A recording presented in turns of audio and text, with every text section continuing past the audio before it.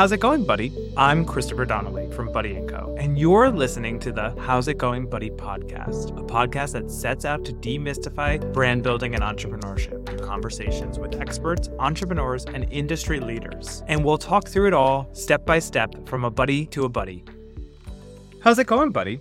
On today's episode, we're talking with Alison Stiefel, former CMO of Maisonette and president of Shopstyle. Alison is an early career mentor of mine and somebody I've gotten the chance to work for multiple times. Once at Serena and Lily and most recently at Shopstyle. Alison is a close personal friend and somebody I go to a lot for marketing advice. She really understands consumer behavior, how to build a brand, and really how to optimize your marketing budget to get the most out of a dollar. I thought it would be great to have her unique perspective as she's run multi-million-dollar brands all the way down to helping Buddy & Co. now and being an advisor to us. So she's got a great wealth of knowledge, and I think you'll really enjoy today's episode. Hi, Alison. How's it going, buddy?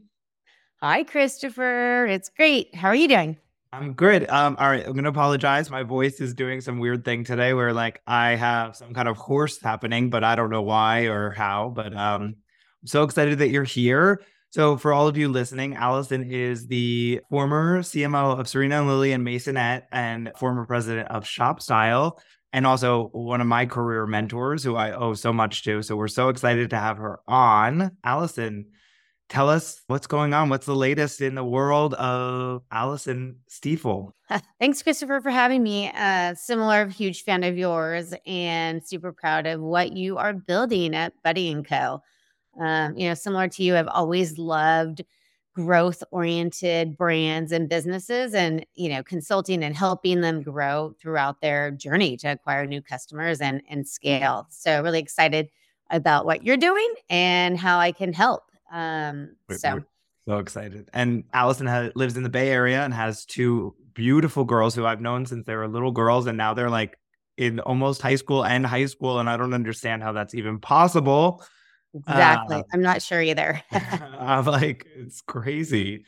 But all right. So Alison, why don't you walk us through a little bit about your career? And I think, we kind of talked about this briefly offline, but I want the conversation to just kind of be natural and we can just talk about marketing in general, because I know you're so passionate about it. And I think we'll look for ways, obviously you've dealt with some major marketing budgets and run some big, big companies. So I think that there's ways that we can maybe tie it down to, some of the emerging brands and founders who are listening here, and we'll just kind of go from there. Yeah, for sure. And I think one of the things, when you asked me to talk about specifically problems in marketing that, large companies might have had, but then how to scale it down to small companies. I mean, the truth is medium and large companies have the same problems and challenges as some of these smaller emerging companies. It's just that emerging brands don't necessarily have the budgets and need to be a little bit more tactical or strategic and focused. So I do think there's a lot of similarities. And part of that also is the world of, I would say fashion and home and beauty has really changed, where technology has allowed it, where so many people can start their own business today. I mean, it's amazing. There's so many new emerging brands out there, which is so exciting, but also can be very overwhelming for the customer. And so that's why it's very important for not just, new emerging ones, but also the medium to large ones to reinvent and inspire and make those connections. So, okay, my story. So here you go. In high school, I said I wanted to be in advertising. Believe it or not, went to college, ended up at an ad agency after college, and really loved the advertising component of it. However, I really wanted to understand how the things I was creating impacted customer behavior and how they worked. So immediately went into digital. I love the data side as well. And I like to say, I'm kind of a combination of, art and science and that creativity and how to create something that's super interesting and innovative, but also has that power to make the customer do what you need it to do. So really like the digital side. And at the time, commerce was coming and growing. And I saw this opportunity to go to Macy's.com. And yes, Macy's.com sounds like a big brand. It obviously is. However, we were a startup. I want to say we're about $100 million, which is still big for startups, but within the bigger brand. Yeah, especially in the ecosystem of Macy's, that's nothing. Definitely. So working out of a little closet, the Christmas I arrived, we were fulfilling out of the store, running down and picking kids' pajamas. And if someone ordered a frog pajama and we didn't have it, we threw in a dog pajama. So got in a little bit of trouble there, but really was able to roll up my sleeves and really understand kind of how the commerce business worked. And so there I really led performance marketing, lifecycle marketing. It was a really fun time of commerce. A bunch of my friends from college came and worked, and we had, we learned a lot. And at the time, I'd been there, I think, about 4 years. And one of the inspiring people to me, Denise and Candela, who was the president of Saks Fifth Avenue, and you know her. Yeah, boss at Ralph Lauren as well. Yes, and now leading fashion at Walmart. She reached out to me and asked me if I would move to New York and be the VP of marketing at Saks Fifth Avenue. And Saks Fifth Avenue was just launching or just growing and scaling their e-commerce business. So again, big brand Saks, but smaller because we are the small little incubating business in e-commerce. And so thought it'd be a great opportunity to learn about the luxury audience. I think one of the things that is unique about me is I have marketed to mass, to luxury, beauty, to home, lots of different types of products, just kind of always consistently trying to learn and do better. Well, what I think has always been so interesting is that you're very thoughtful in your career choices, right? So I think you just said it, and I think this will resonate with a lot of us who've kind of been in different areas in our career, but you're like, oh, Saks was an opportunity to learn a new segment of audience, right? You could have gone probably at the time from Macy's to Lord & Taylor or something more comparable in terms of demographics. But you were like, oh no, this is a really cool opportunity to learn a new segment. And you were picking up all these skills along in your career that I think obviously make you the success you are today, but also I think for all of us listening and for me too, I thought about my career, right? I went from Ralph Lauren when I met you, I was at Ralph, and then I went to Serena Lilly because I was like, oh, this is a cool opportunity for me to learn the home industry, right? And so I just think that as people are thinking about their careers and or building their business, I think it's so interesting as you just pick up these tidbits of facts and learnings along your career, and how when you get time to step back and look, you're how more strategic it probably was than you even realized in the moments. Yeah, no, absolutely. And I think that just to your point, every little piece of knowledge or diversity in your background just makes you a better marketer, business lead, entrepreneur, whatever it is, because you're taking all these different things. It's actually interesting. When early on in my career in commerce, I was at a conference. You might know this story, but I'll share it. I was sitting next to this founder of a vintage bathtub company. Do you know the story? I don't know this story. Okay. Yeah. So this guy was selling vintage bathtubs, commerce, right? I mean, those things are heavy. Yeah. And he actually didn't have very much money to spend on marketing, and so he spent and focused. And this is one key lesson for emerging brands is focus your dollars in an area that can reach the audience. He spent all of his time and effort on SEO, and he built this huge vintage bathtub company based on SEO. And he actually taught me about SEO. So vintage bathtubs, but he taught me about SEO that I then applied to Macy's and Saks. So who would have thought? Right? It's so crazy. And so I think that actually, I want to get back to your journey, but I do want to circle back to the budget piece of it, because I think that is so important for emerging brands and how to focus and how to think about that. But let's finish going through your backgrounds, because I interrupted you. Yeah, no, of course. So had a great time at, Saks Fifth Avenue, omni-channel, some store stuff, but obviously growing performance and data analytics and integrated marketing there. My first child, who, as you mentioned, is now a high schooler, was born in New York. And after a year, it was time to kind of come home back to California. So came back and got into the home world. I would say it was very interesting. Another mentor of mine, Marta Benson, she's now the president of Pottery Barn. Amazing, I would say, a business leader, marketer, merchant. She's such an inspiration. She decided that she wanted to start a personalized gift business within Williams-Sonoma.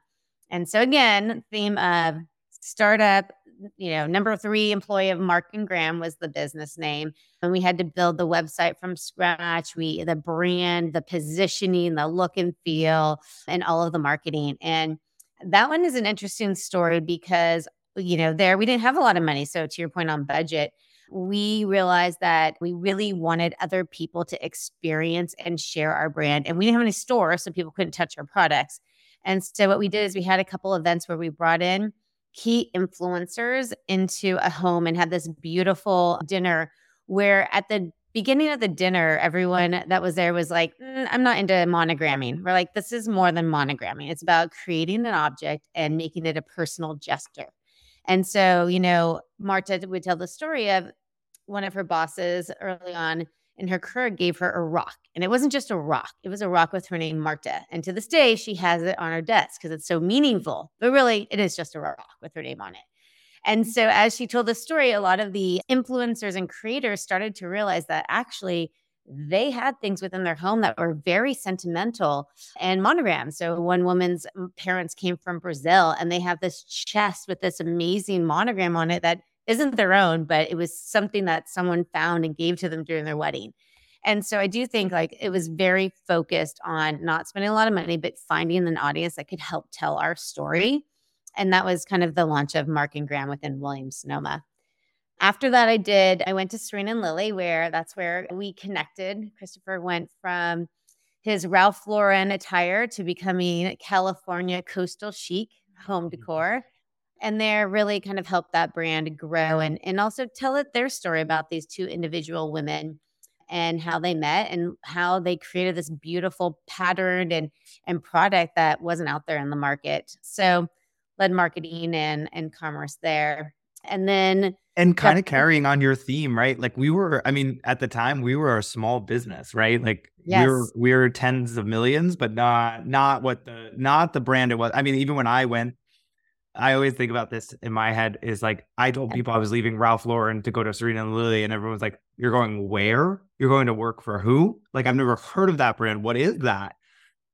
And now you say Serena and Lily, and like everyone knows it's everybody knows the brand. We had 2 stores when we were there, opened more while we were there. But like, I mean, it's so crazy that like, again, like they were really thoughtful. Serena and Lily both were incredibly thoughtful leaders who really like understood that they had really powerful product and they just needed to continually find new and innovative ways to market it. And that's what you were doing. And that's what we were doing. I mean, when we were building the new e-com shop and all of that. But similarly, it's like another small brand that like had some big support behind it in terms of investors, but also board members and things. But we were a small brand. Yeah, small, scrappy, creative. Yeah. Was that your first kind of like emerging brand that you were part of? Yeah. We share somebody in common as well. But like, so when I worked at Brooks Brothers before Ralph Lauren, I worked for Ken Stiefel, who is like the ultimate entrepreneur, right? So like, even though it's similar to your stories of like, we were in a separate building. We were like a true startup within Brooks Brothers, right? This is this 200-year-old company like trying to emerge, and Ken was leading the e-com team and everything. And Ken is such an innovator. So I think I got a little like startup bug from him, honestly. Like, even though we were in Brooks Brothers and it was this big corporate role and I wore a suit every day to the office and it was like nothing like a startup, but Ken's energy was such of that I found it contagious. And then I went to Ralph, and I love Ralph Lauren and it's one of my favorite brands ever. But I wasn't as like passionate about the day-to-day as I was working for Ken. And then again, it's Serena and Lily, because I really do like to you, like, it's being in the like the muck and the weeds and the building. And like, that's the stuff that like lights me on fire. Yeah, no, I hear you. The same. I mean, I think that personally, if I was in a role that was just optimizing and making things better, but not innovating and having that passion, you're not necessarily like, I would say, learning and truly enjoying it. So very similar. And I think that's, probably what drew me to Shopstyle, which is where you and I continued our journey together too. At Shopstyle, I saw this opportunity and Shopstyle is owned by Rakuten, but Shopstyle had this opportunity where they had this fashion search engine. And then they also had a creator influencer network of 20,000 influencers that we made, tools and provided data and connected with retailers to help them monetize their influence. And I really saw this opportunity of bringing these two things together. Like we had this amazing fashion search engine and with some discovery editorial, but really how could you leverage these amazing content creators? And as we all know, the world has evolved so much. There is not one look out there. It is about expressing your individual style. and leveraging that to really let those influencers tell the story and reach different audiences and create looks of whether it's going to be a maxi with, sneakers, or it's going to be, joggers and boots, but really letting them kind of identify and find and express their own style. And so was there running marketing for the consumer platform and influencer, and then ended up being the general manager running the business, overseeing sales, which I love the sales side of things You too. love the sales side. And it's funny to me because like, I think if I had thought about that, like in our Serena and Lily days, like, I don't know if I would have thought that about you. You know what I mean? Like what you do. And like, we had an opportunity to be in France together you were on a road show for retailers within Shopstyle. So you would go around and talk to all the different big players. I think you were at 24S. Don't make me say the French word. And like, you were so passionate and lit up about like talking to them and how you could help their business. It's funny because like, even in this conversation, like you really truly you have such an entrepreneurial spirit for somebody who has like such a big corporate background. Because that's what I think was lighting you up, with like, you had a solution and you were telling these brands like, hey, like I've been the CMO. I know what that is. Now I'm like, I have this cool tech solution. Like, let's figure out how to marry it. And then of course, like there was ad sales and stuff that tied into it, but it was so interesting to like watch how like alive you would become in those like meetings. Yeah. I mean, it's kind of like that similar theme of helping businesses grow and finding new marketing ways. So while I say it's sales, it's not your traditional sales where you're out there recruiting and bringing people on board. It's really about building marketing programs and plans that satisfy the OKRs of the goals of these retailers that were out there. So, but yeah, and that's kind of like, I mean, why I'm so excited to participate in Buddy & Co. and be part of it. You're doing this too, and you're finding these amazing emerging brands with, creative founders and inspirational products, and helping them, reach audiences and grow. So I think it's really huge kudos to you and what you're building with Buddy & Co. Yeah, I think that's probably why I get a little bit of the bug from you of like, it's just like so fun to like help them figure out their solutions and like watch. I love watching also, for me personally, I love watching the founders like realize that they already had these marketing skills and they just didn't fully know how to tap into them or fully trust that they knew what they knew. And like, I find that really fun. I think be really interesting for a lot of people, especially is like, so when you think about like a marketing mix, right? So like when you had $100 million ad budget or marketing budget for a brand, right? You thought about your mix and all your channels and everything. When you dilute that down to like $100,000 or whatever, it's the same principle to what you said earlier, right? It's just your dollar goes a little less far than it does. But I always say like, because a lot of founders ask me, I'm like, yes, you can throw, even if you had unlimited resources, like you can only throw so much money at, because your organization also has to be there to support it, right? To your point, your story about Macy's, like you were throwing in incorrect pajamas into the box, like, which back then was like kind of okay because it was like a new frontier and things. But now like that's not, you're going to get roasted on social media for that. Yeah. So like, for sure. So like budget is one piece of it, but it's also like really like, how do you think about like, where do you start? Like I'm a founder. If I was a founder and I literally didn't know how much like I should even spend, like, how do I even approach it? Yeah, I mean, you're totally right. I think that before you think about your media mix, like the first steps are, the first step is really around learning who your customer is, right? So who is your audience? And that could be demographics, it could be psychographics, it could be like style. And so really understanding like who they are, where they're shopping, what type of media mix or who they trust, like for example, children's apparel business is, or, home business is probably going to be reaching moms through other moms because moms trust our dads, trust from others. And so how do you build a marketing program that really becomes word of mouth, because that is where that trust comes from. So, which is different than like fashion where, for fashion, there might be a luxury customer who's like, I want the first, YSL shoe or boot that comes out right away. And so then you're attracting that person much differently because they're going to be looking through social media or searching themselves for the latest and the greatest and be first. So I think audience is really important. I think as you're developing your audience too, you need to understand like your brand's reasons to believe. Like, what is it that this brand does that's going to resonate with the audience that's different? Yeah. Because we were talking about like the world with technology and data and everything, there's so many brands out there. So you have to make sure that you are stand out, whether it's brand, design, price point.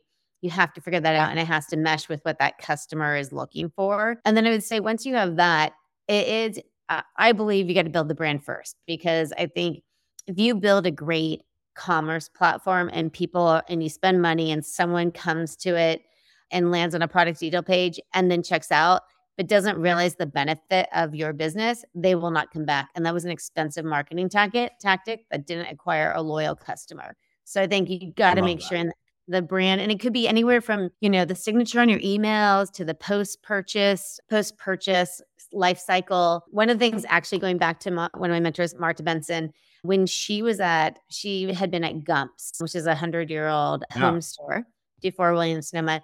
And for new customers, she would handwrite a thank you note to new customers, literally handwrite them.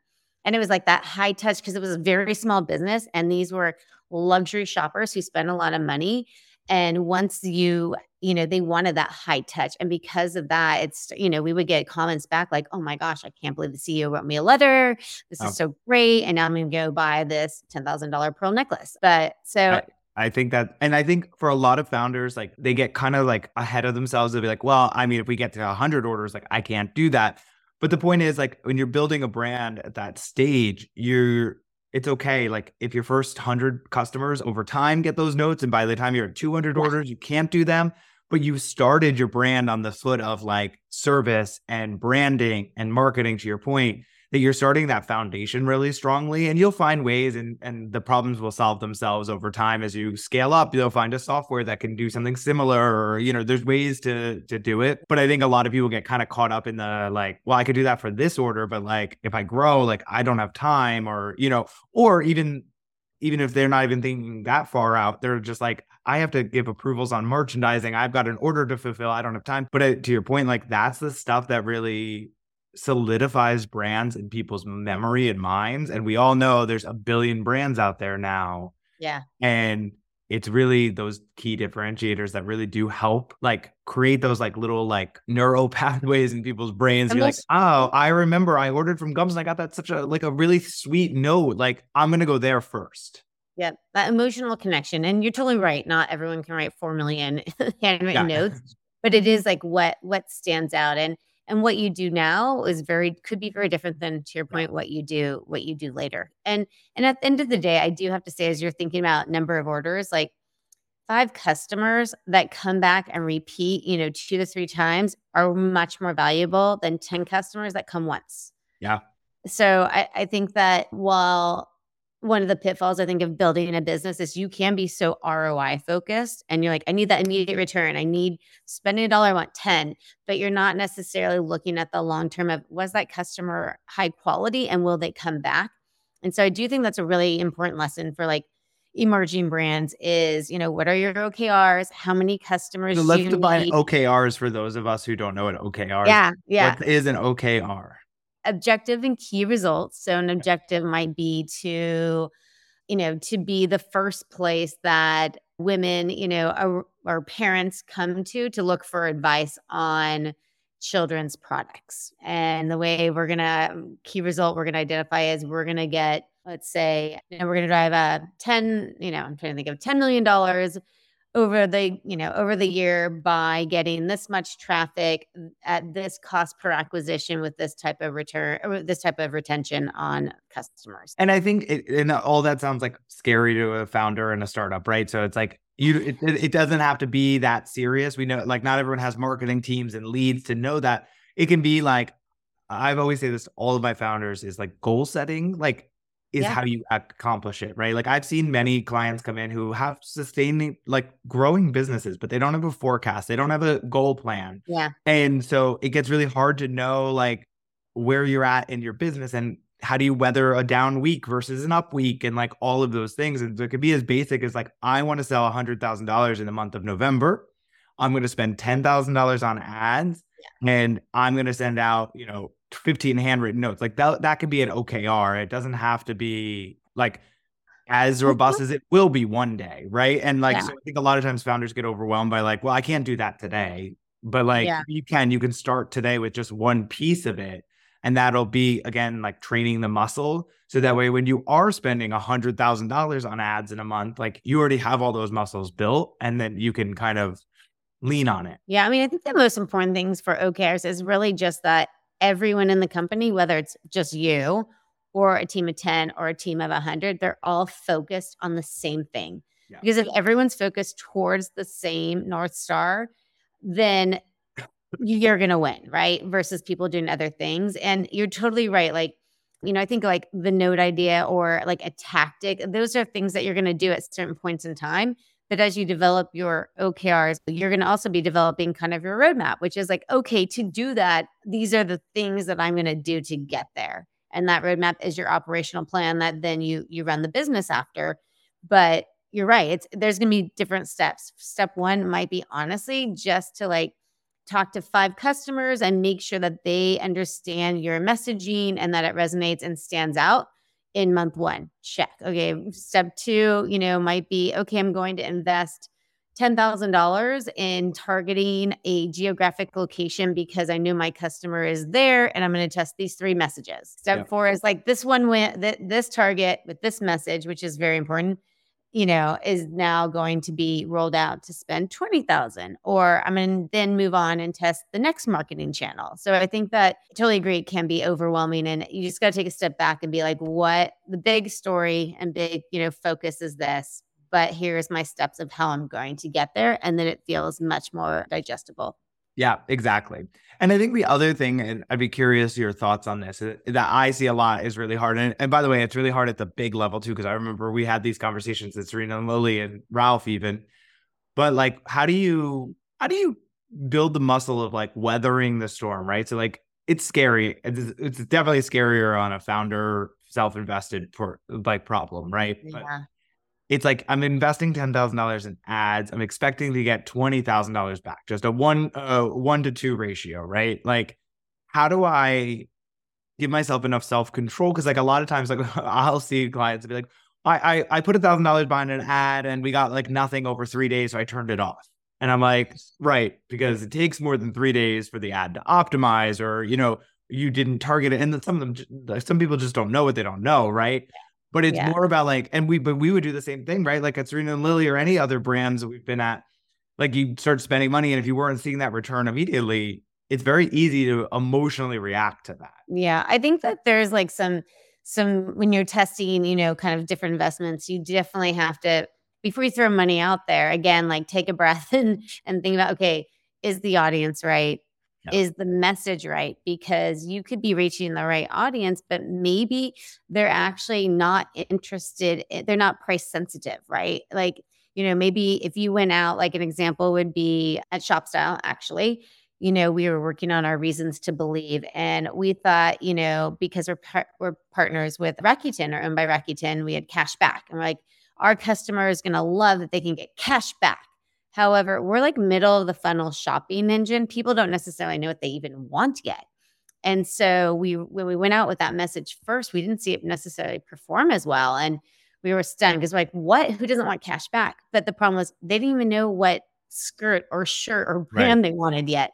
And so what we realized is that actually these customers wanted a curated shopping experience. They wanted personalized recommendations. And that was more that to their style, that was more important than cash back at the time, because they weren't looking to buy yet. And so I think that, as we tailored and changed our messaging, we saw the same tactic perform much better. So I think, have to think about the audience and the messaging. And yes, you got to give them more than 3 days. You have to, take some time. But again, don't just pull that completely. Maybe iterate the audience a little bit, and then iterate the messaging. Really, I think like the biggest lesson for emerging brands is really focus and start to do something well. So whether that is Google search or social, depending on where your audience is. I mean, if you're a beauty brand that's reaching Gen Z, it's all TikTok. Just go try TikTok, and really keep testing and iterating on that one thing. Because once you find that combination of audience and messaging and also where you link them to, right? Because that's, where they land also is that third piece.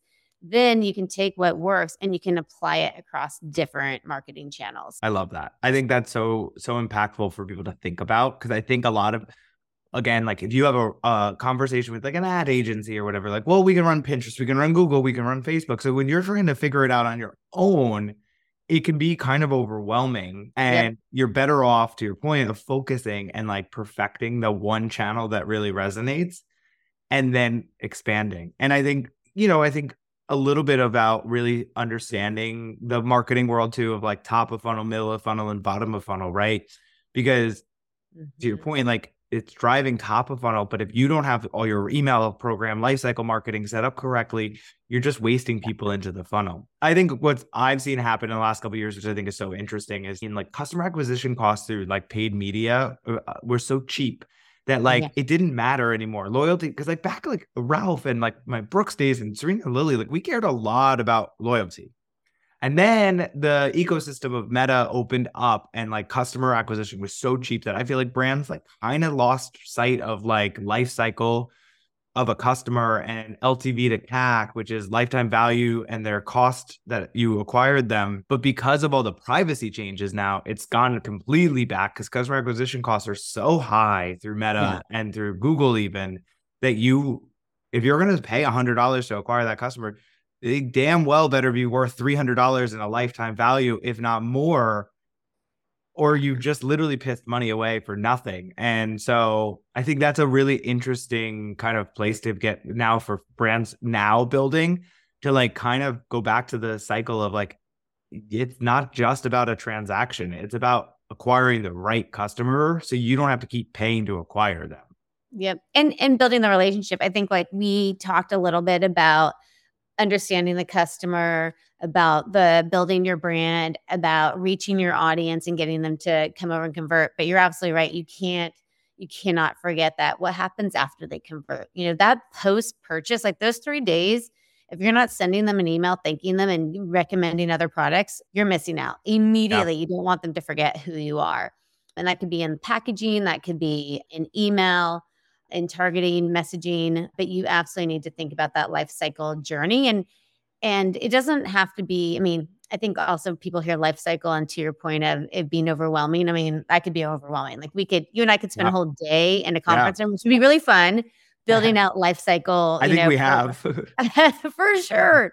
I actually like those days and all the different things. But even then, like at big companies, I'm overwhelmed. So it's really taking a step back and be like, okay, what is the one thing we want them to do? The one thing we want them to do is to return. The next thing we want them to do is to buy a second purchase. So you got to break it down. Well, you should be thinking visionary of like, okay, here's all the different ways they could come in. They could buy, if they buy, a boy's outfit, then come Easter, I'm going to recommend them this type of outfit, and then Christmas and Halloween. But really it's about taking and digesting and being like, what do I want them to do? I want them to come back. How can I do that? Yeah. And again, going back to testing your email channels, subject lines, I love writing a good subject line. Sure do. Messaging and linking and getting them to come back and then making that second purchase. So I think that just really breaking it down like that makes it more digestible and really important, because once they make second purchase, most likely they're going to come back for that third. Like the hardest thing is the first, the next hardest is really that second one. But if you have a great experience, then I think the third and fourth, come a little bit easier. Yeah. And then that $100 that, or whatever it is that you acquired them, is starting to really make sense, right? And then, so you think about your business from that perspective. And I think all of these things are all really important. And I think this is where I know a lot of founders start to struggle, because it's like, okay, but I also have to talk to the factory about getting all of my product produced, or I have to, I also have other things going on. I've got kids, I've got spouses, I've got other, things. So I think that, to your point, and to sum it up, it's like one step at a time, really like digging in and figuring out who you are and what you want to say, and then figuring out one tactic that works and then expanding from there. And I feel like that's like a really solid roadmap for people to follow along and not get overwhelmed. I totally agree. And I think the other thing to think about is lifetime value. Like some of these brands might not have a lifetime, like multiple years. Lifetime doesn't have to be multiple years. It could be 6 months. It could be Right. 9 months. It could be a year. So I think that's the other thing to think about is you don't need to have tons of data and have been around for a long time. It's more about looking at, will this customer come back in a period of time that you've identified? I also think like you're such a brand storyteller, right? And I think that really like remembering that that's your key pillar is like your story and who you are. That's the differentiator. Great product is great, but if you don't tell the story right, nobody's ever going to get that product. So I think that is something that, as people are thinking about marketing, like if you just bring everything back to that, right? Am I authentically who I putting out the brand and thoughtfully putting out the brand I'm trying to create? Like that in itself is a win. Yeah, I think that that's a really, really good point too. And I think in this theme of like breaking it down, keeping it simple, trying, these single things on the storytelling, like hone your message and stick with it. You do not need to reinvent the wheel. Like someone needs to hear your message actually multiple times before it even resonates. And I think sometimes because you're so close to the business or the brand, you get tired of hearing it. So then sometimes businesses try to like change and be creative. But what's happening is it's diluting and it's so much more work. It's like stay true to your, find that right message and just keep repeating it. People aren't getting tired of it. I promise you. Yeah, I think that I have a lot of that conversation with founders around product and development of product, right? I can't tell you how many of my founders, by the time the collection is launching, they're like, I don't want to see it anymore. I'm sick of that. I'm like, whoa. Like, I know you're sick of it. But by the way, she or he, whoever the customer is, like has seen it maybe twice now. They don't even know who you are, what it is. And they need to see it. Now, I heard a fact that, and tell me if you've heard this. Okay, so when I was in college and like early on in my career, it was 7 times it took for a marketing message to penetrate a consumer, right? That's like, I remember highlighting that in my textbook. Apparently it's 37 times now because of the duration of consumption of content out there now. 37 times. That's wild. Yeah, definitely has changed. And I think you're right because there's so many ways to consume content. It's all around you. And it's not just like outdoor and paper and magazine. It's like, I mean, how many times have you picked up your phone and seen some sort of advertisement? I think on the product assortment side too, you touched on like, you might get tired of it, but the customer isn't. One of the things I also think is as you're building your brand is curate. It's better, I think, to have smaller assortments and deeper than such a broad breadth of things when you're starting out. Because again, going back to your story, who are you? Are you apparel? Are you home? Are you, I don't know, something else? I think that it's, a little bit better finding the right thing and doing it really, really well and then kind of expanding. Yeah. I actually think of this company, Roller Rabbit, who I don't work for, I don't know, but I am kind of a fan because I feel like as they kind of started, they were kind of a lot of things. They were like apparel for women, they were home, they were pajamas, they were kids. And I feel like recently they've kind of taken a step back and really owned pajamas. And they have all these like interesting, collectible versions of these pajamas that are out there that they're releasing. And it's funny. My younger daughter, I think she has like 4 pairs. I don't even, she wants them for her birthday. She asked everyone to get them. So, because I know they can be pricey, but it's one of those things that they are doing it so well. And I just see them, it's like a rinse and repeat, but with something a little bit more creative and fresh. And again, going back to being focused and doing something really well. Yeah. And being known for it, right? I mean, like Serena and Lily, like we were really known for that updated coastal California aesthetic, right? Like we didn't veer from that. We weren't one day putting out like modern furniture because that was the trend. And I think that's a little bit to the fact of like the overconsumption of content works on founders and brands too, right? Because like you're like, oh, that brand's now putting out modern furniture. Maybe I should do that too. And then all of a sudden you're like, okay, hold on, I'm going to go put out modern furniture. But you've spent all this time like attracting that traditional customer. And now they're alienated. And then you don't even have a place in the new customer yet because you weren't that 20 minutes ago. And I think to your point, it's like focused and staying authentic to what you're building is going to be more successful than trying to ride on like a trend or something that's happening. Yeah. And again, that can be risky because you lose and alienate your core customer, which you don't want to do. You've already built the, and invested in them. Yeah. And I always say this, I had Megan Stanton of Henry Duval on, and we were talking about that too. Like the consumer is savvier now than ever before. She or he can smell inauthenticity. So if you are traditional or patterned or colorful, and then all of a sudden you're like, I really like all glass, white, modern, like they're going to know that that's not the authentic brand that you've been building. And they're not going to engage. They're not going to engage with your content. They're not going to engage with your marketing. They're not going to buy from you because it just doesn't, like, there's enough brands to choose from that consumers are going after brands that are authentic.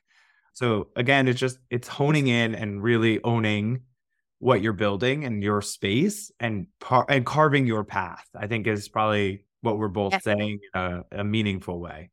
Yeah, absolutely. And I think when you're building that brand, like that, the positioning, the look and feel, all that isn't just in marketing. That is the assortment as well. Like making sure that assortment fits within what you're trying to communicate and do, because you could market in a way, but if the actual physical product also does not support that, then it is a total disconnect. And also you as a founder, especially of an emerging brand, like I remember years ago, long before I ever started Buddy & Co. or thought I would, I remember I was at a party in New York and I met a founder of a brand. I don't even remember what category of what it was, but I was talking and I was like, oh, like, do you wear, must have been apparel. I was like, oh, do you wear, your designs? No, I would never.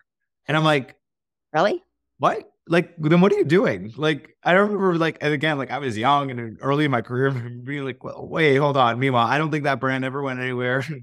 And it's not surprising because again, it's like, you should be living and breathing what you're building. Always said that, live the brand. And I do think you're right. Like even myself, and maybe, it might be unique to me, but I personally have to love the brand and use it myself because I want to be a consumer to understand that. And so maybe when I'm at Serena and Lily, I'm very coastal, but when I went to Sephora, I wore black and white with some bright red lipstick and tried so many facial products. So I do think that, it's really important. And it doesn't have to be that the brand is exactly for you, but you have to embrace passionate about it. You can't market, you can't develop product, you can't market a product without being passionate about it. I always say that, like for me, soul of it. Yeah. You know this, but like I was telling my team this story the other day, but at one point when I was looking to leave Serena and Lily, I was approached by a massive big box brand. And like, it was real compelling, right? Like they were throwing real money at me, like, especially at that point in my career.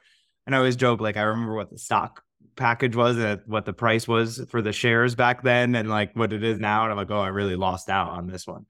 But I would have been miserable every day, right? Like I would have never been passionate about what that product was or what I was doing.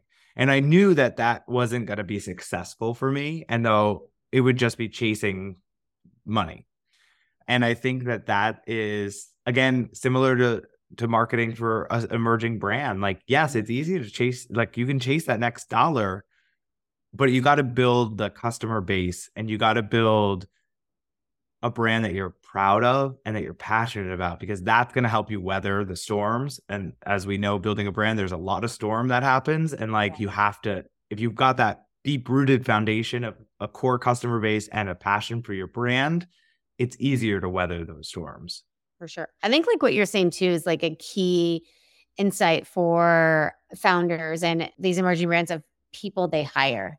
I feel like I've been more successful as a leader when I hire people who are passionate about the business or the brand. And when I say that, like with Shopstyle, it's fashion, but it's also technology. So it could be a product guy who is very technical, but also likes his own personal style, but maybe doesn't necessarily shop the brands we have.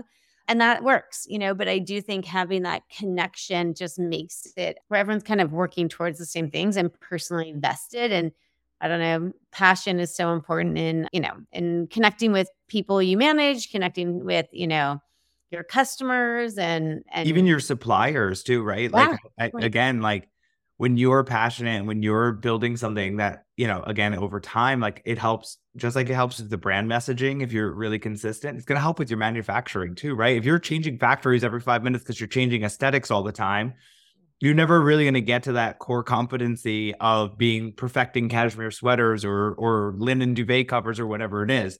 So it all kind of comes back to like not letting the outside noise distract you from what you're trying to build and really like hone it. Yeah, totally agree. So Alison, like last question, like what is one piece of advice you'd give to anybody starting in marketing? And that could be starting their career in marketing or starting as a founder, building their marketing strategy for their brand. Great question. And I'm gonna speak to something that's actually very relevant to me today as well, which is I think it's really important to surround yourself with inspiring people and create a community and network for you. So, like I mentioned earlier, the founder of the vintage bathtub, he actually still is in my community and is part of this other business, but, connecting with him and making sure that as you're going along this journey, that you're, kind of holding this community and connecting with them, because there's going to be one day where you actually might need their advice or want to reach out to them, or maybe you want to hire them, or you want to, sell your company to them, So I really think that that's really important, is just surrounding yourself with people that inspire you, that you learn from, and continue to always connect and network and form that community that, helps you kind of, continue to grow in your career or personally as well. Yeah, I love that. And we talk about this a lot, is for founders, it can get overwhelming and lonely, and having that community to lean on, even if it is just being like, hey, like, I can't even get my meta ad to launch. Like, what's happening? Does anybody want to help me or know anything? Or like, what am I doing wrong? Like, it can be so inspiring, and it can be so helpful as you're just sometimes in your own tunnel of, building something.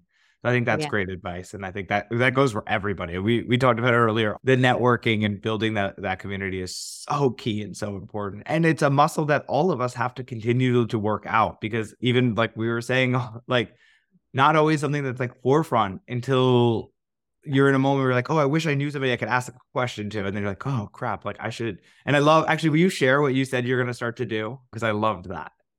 Oh, I was saying that once a month. That one? Yeah. Yeah. Once a month, just reach out to a business or a leader or someone in the industry to connect with, and let them know how they inspire me, or some article they wrote that I thought was great. So I think that's great. Once a month, do 1 to 2. And then, and also the nice thing is you might need something from them, but they will then feel comfortable to reach out to you. And that's how we better each other. And I actually think, Christopher, this totally ties into Buddy & Co. I mean, that is what you're building, this community that's easy of people who have expertise and founders who are doing similar things to have a place to do exactly what we're talking about. Yeah. That's what I'm so excited about, is because it's so fun to like see everybody come together and start to learn and grow from each other. And it's such a big world out there that like we can all grow and we can all rise together and we can help each other. And it can be a lot more of an enjoyable journey with others by your side. Yes, absolutely. For sure. Well, thanks, Alison. We're so excited. You're always welcome to come back and chat with us whenever you want. We loved having you. Such a fun conversation, and, really always fun to connect with you, Christopher, and hear what you and your, how you're working with different founders and businesses, and really excited about Buddy & Co. and to see how that continues to grow and scale and help small businesses. Awesome. Thanks, Alison. Bye. It was really special for me to get to chat with Alison. Alison has been a long-time career mentor and friend, and I love that I got to share her with the Buddy & Co. audience, being able to kind of understand from her perspective where brands need to focus their dollar, understanding how to, value and understand who the customers we're trying to reach are, and really surrounding yourself with expanders. I think it's all really powerful and can be applied to any business of any size, from, a couple $100,000 a year in revenue to $200 million businesses. I'm so grateful for Alison for taking the time to chat with us, and we look forward to the next episode.